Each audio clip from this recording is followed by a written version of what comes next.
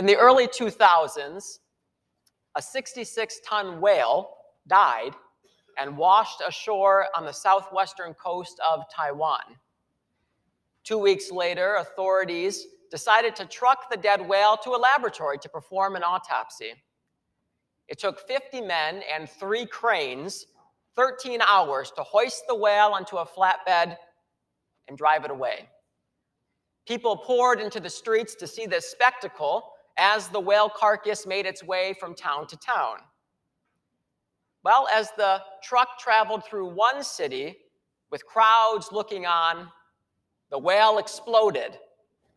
The insides of the whale hit everything: cars, people, local shops. Traffic was stopped for hours. The smell was unbearable. No one saw that coming. Isn't that just like our life sometimes, too? We're going about our business as usual, and then a whale explodes. Something totally unexpected hits our lives. We're left confused and hurt with lots of why questions. Why did she leave me? Why did he have to die so young? Why did we have to lose so much money? Why did our child continue to hurt us and cause us pain? Why is this sin plaguing me right now? Why is this happening to me? Why me, Lord? Why?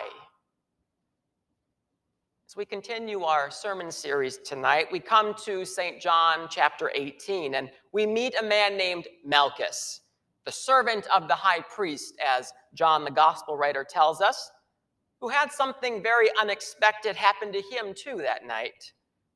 For some context, it's Thursday evening. Jesus has just finished celebrating the Passover with his disciples and instituting his supper. And then he goes to the Garden of Gethsemane to pray with his disciples. Not too far away, a band of soldiers and officers from the chief priests and the Pharisees are gathering together with lanterns and torches and weapons. And at the head, charging them right to Jesus, is Judas, the betrayer. And then the chaos commences as the two groups come together. And in the middle of the chaos, Malchus was minding his own business, and before he knew it, the whale exploded. Something unexpected happened. His right ear was cut off by St. Peter. No one saw that coming. What a bloody mess that was. How often, again, do messes suddenly appear in our lives? I think we can come up with plenty of messes right now, those whales ready to explode. On a societal level, we have global war, raising gas prices, raising food prices, general unrest in every sector of life. That's enough to make us crawl into a hole right there. And then go into the personal things of our lives, those personal whales, those personal messes. I'm not going to sit here and expound upon it. You know the messes in your own life, the things that you wish weren't there. When we come upon these unexpected messes, what's our first reaction? Do we ask the question, why, shaking our fist? Do we maybe scramble to find a fix or to clean up the mess? For the societal messes, do we consult our financial advisor? Maybe stockpile some food and resources, create an emergency plan.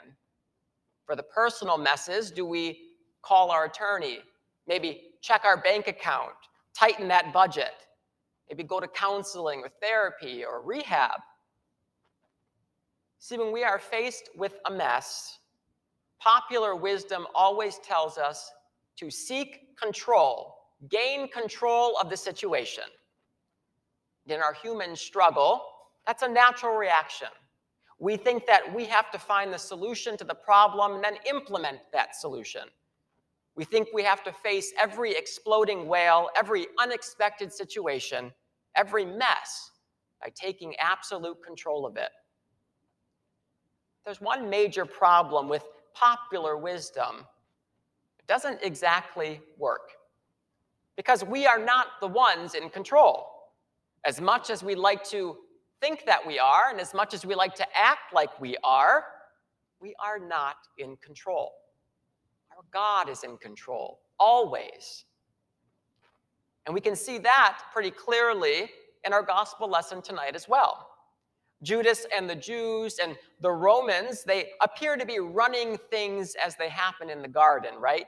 They have the manpower, they have the element of surprise, but they only appear to be in control. Christ is really the one in control of the situation. And how?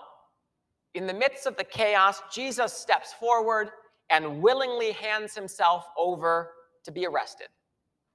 Verse 4 tells us, Jesus, knowing all that would happen to him, came forward. He willingly gave himself up to the authorities. And earlier in John's gospel, Jesus says, "No one takes my life from me. I lay it down of my own accord." John 10:18. See, though the powers of darkness rise against our Lord and full throttle, full speed, he still remains in control of the situation. So let's learn a lesson from that. When the unexpected chaos and the pain and the frustration and the sadness enters your life, stop. Take a step back. Assess the situation. Don't react too quickly. Don't try to control the situation with how you see fit in the moment, especially even if you haven't asked your Lord in prayer, gone to him to see how to handle the situation. Instead, give your mess to your Savior. Give it to the one who holds all things in his hands. Cast your burdens and your cares upon him. He wants you to. He tells you to. Put them on his shoulders. Trade in your control for Christ's calm. Take the truth of God's promises found in the Holy Scriptures, that he cares for you in all things, and that you can now rest in that good news, in that joy, in the fact that he remains in control always. For he has purchased you to be his own. You are his. He is responsible for you. Think of it this way. When parents send their children to camp, they usually have to sign a waiver, right? One of those forms that they have to say who's the responsible party if something happens. So if Johnny breaks his arm or Susie breaks out in hives, who's the camp counselor going to call to come and get the child, to care for the child in that situation? Well, again, naturally, it's going to be the parent or the guardian who signs the form. Well, Christ signed his name for us, and he wrote it in his own blood that was shed on Calvary's cross. When we were baptized, Jesus took full responsibility for us. So when the whale explodes in our life, when the unexpected happens, we can turn to the one who has responsibility for us, and we can rely on his faithfulness to see us through the situation. Because Christ is the teacher, we are the disciples. Christ is the bridegroom, we the bride. Christ is the shepherd, and we the sheep. He stands there calm and collected, ready to forgive, to renew, to strengthen us, to bring us through the wounds and the sins and the chaos and the messes of this earthly life.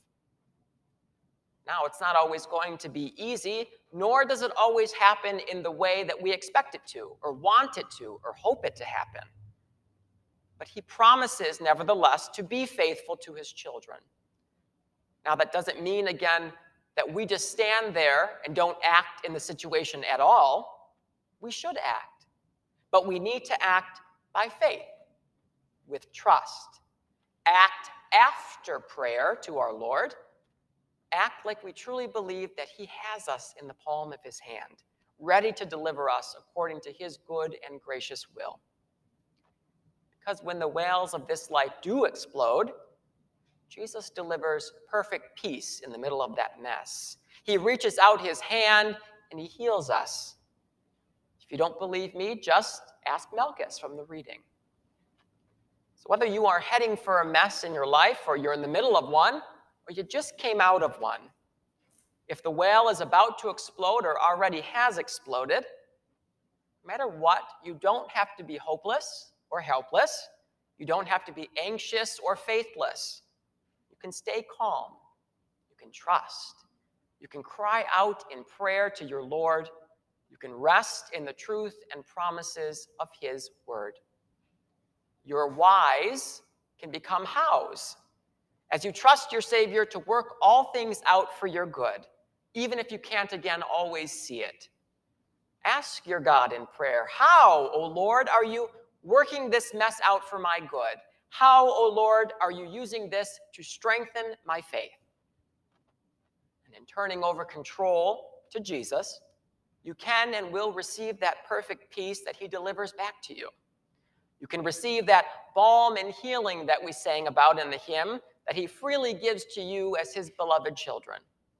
You can rest in Christ, who was wounded and afflicted for you, so that he could give you comfort in your earthly wounds and afflictions, making them whole again.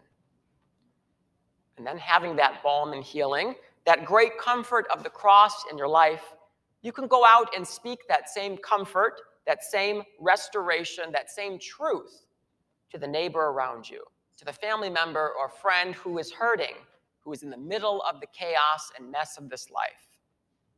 But the message of Christ crucified and risen is spiritual balm. It is spiritual healing. Healing from the wounds of our sins, healing from the sinful mess of the world around us. It is the most comforting message that you can ever deliver. Amen. And now may the peace of God, which surpasses all understanding, keep your hearts and minds in Christ Jesus to life everlasting. Amen.